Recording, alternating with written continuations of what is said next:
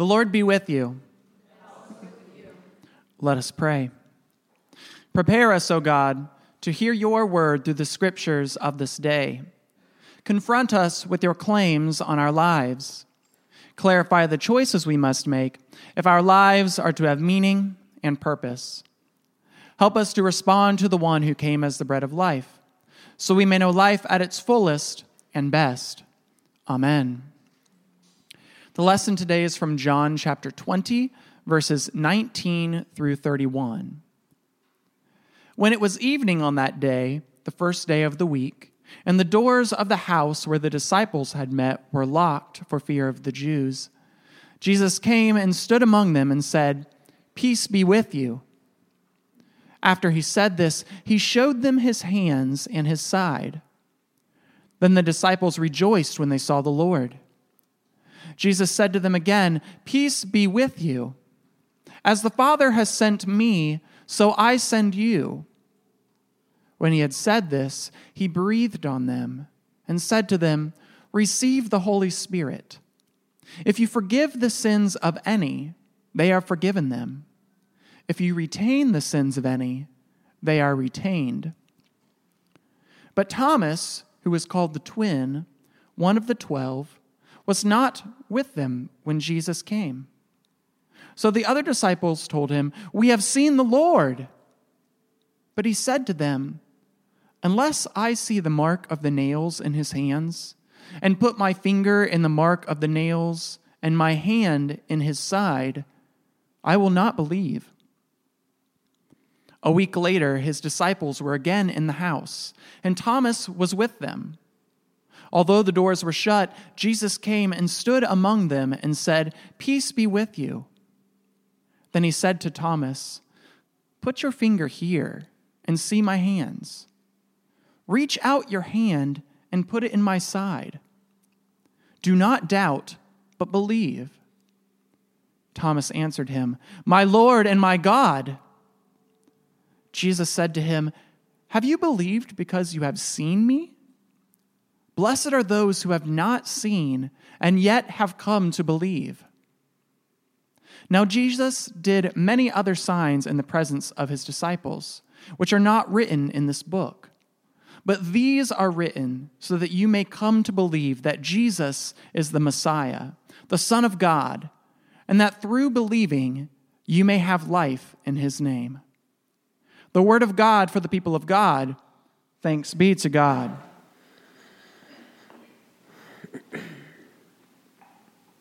At the age of 24, I believed my being ordained was an impossible reality. Regardless of God's call upon my life and my faithfulness to God, I believed ordination to be impossible. And so for a period of time, I shut and locked the door on being ordained. At the age of 32, I believed building a church was an unlikely, even disastrous endeavor. People told me that my vision for this unborn church wasn't sustainable. It would fail. I would fail. You cannot build a church based on intimacy, quality. Can you believe that? They told me that. You have to focus on quantity, John. You got to pack them in. That's where it is. And so for a period of time, I shut and locked the door on building a church. How many times in your life have you believed in the impossible?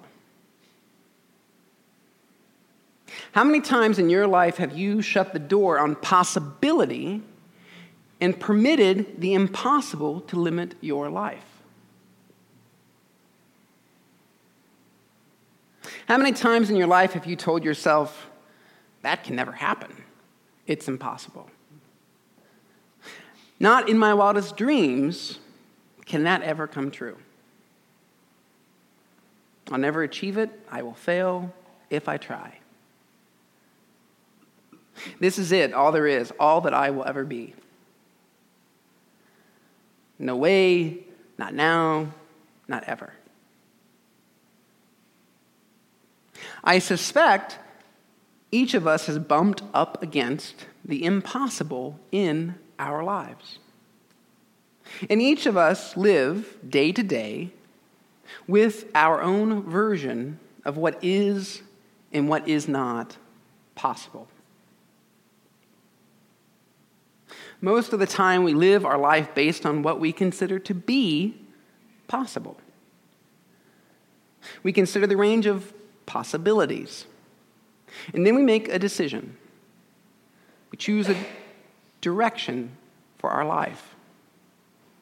We take the next step, all within the boundaries of possibility.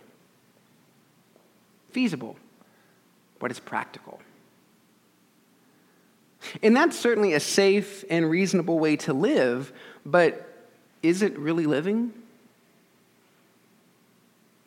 Is it a life lived to the fullest?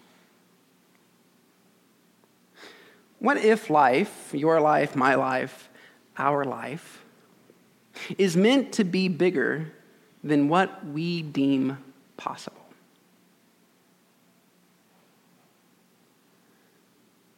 Consider the first evening of Easter, as Quinn so eloquently read earlier. The disciples are gathered in a room. The doors are locked. It's impossible for someone to get in. They've made sure of that. They are scared. Mary has told them Jesus is alive. Some even witnessed the empty tomb. Then the impossible happened. Jesus showed up. Mary spoke the truth. He's alive. He came and stood among them. He breathed peace upon them. That didn't happen just once, it happened twice.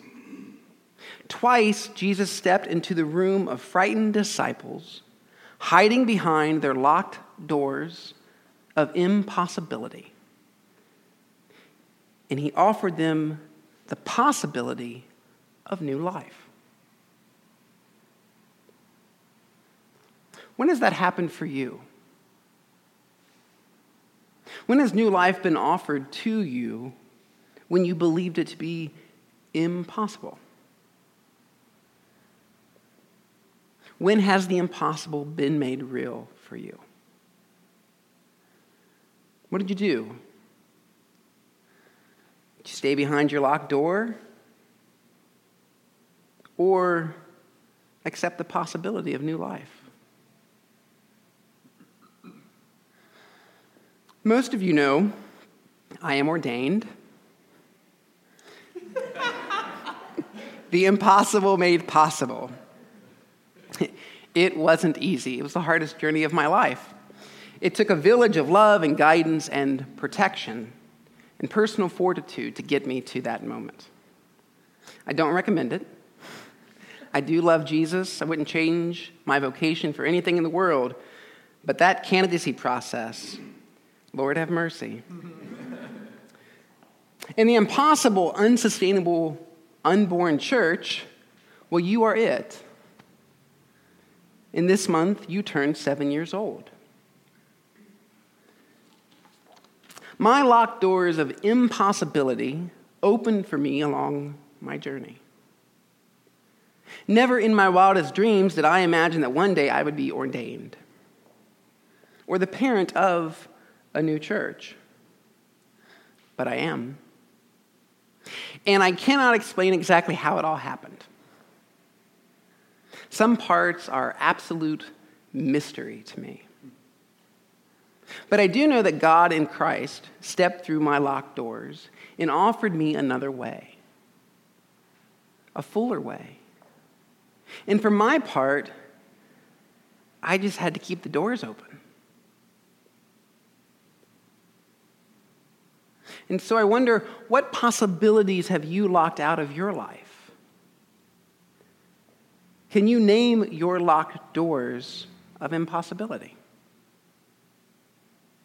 Why are they locked? Are you afraid to consider the impossible possible? As Christians, We are witnesses to the impossible made possible. You know this, right?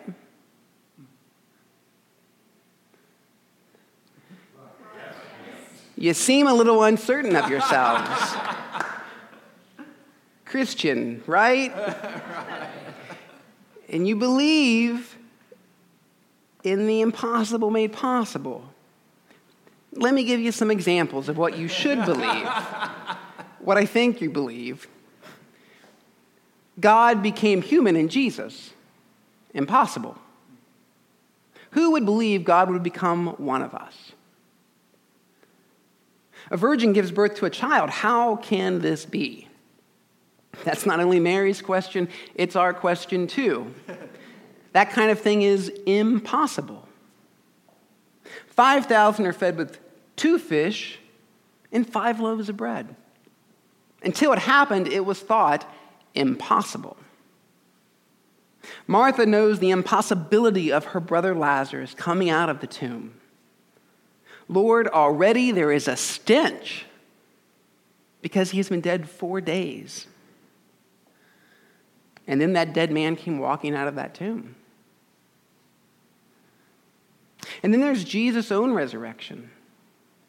Mary's good news of the empty tomb seemed to the men an idle tale.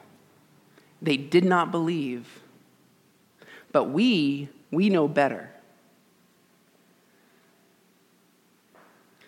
The impossible made possible. All of it. We are the believers in the impossible made possible. We are witnesses. So why aren't you living that way? It seems to me it's those impossible places. It's your locked doors where Jesus is always showing up. Even if you don't want him to. It's where he's showing up. It's where he's showing up and where he's offering resurrected life. So what if, instead of starting with what you consider possible and reasonable and practical, you start with what you consider impossible? Start there. I don't know what will happen. You don't either. So don't dismiss my advice. However, you will never know unless you consider the impossible possible. And I believe, and I know from personal experience, life is meant to be bigger than what we merely deem to be possible. Thanks be to God. Amen.